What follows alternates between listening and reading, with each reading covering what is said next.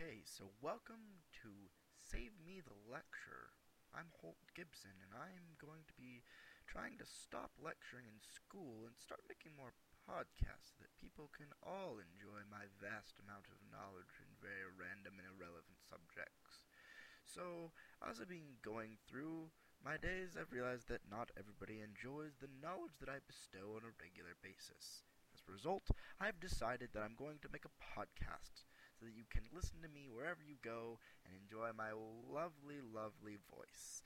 And I get to ramble on about things that I think are very, very interesting, but you might not. You might not. So, the way this is going to work is I'm going to try and upload as often as I possibly can, or at least as long as I can find some time to make a podcast, cut it together, upload it, get it all rolling.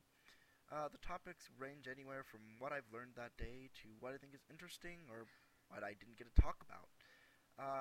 If you have something that you'd like explained or just really want to know something more about, or just a current event that you think is rather relevant, then let me know. Put it in the comment section or tell me if you see me, and I'll try and get around to that because I really want to make sure that other people find things as interesting as I do. And so, yeah, I hope this is gonna be a fun adventure and that I actually have people listening to me, not just me talking to myself, which is usually what happens. Ha, jokes, not really. Okay.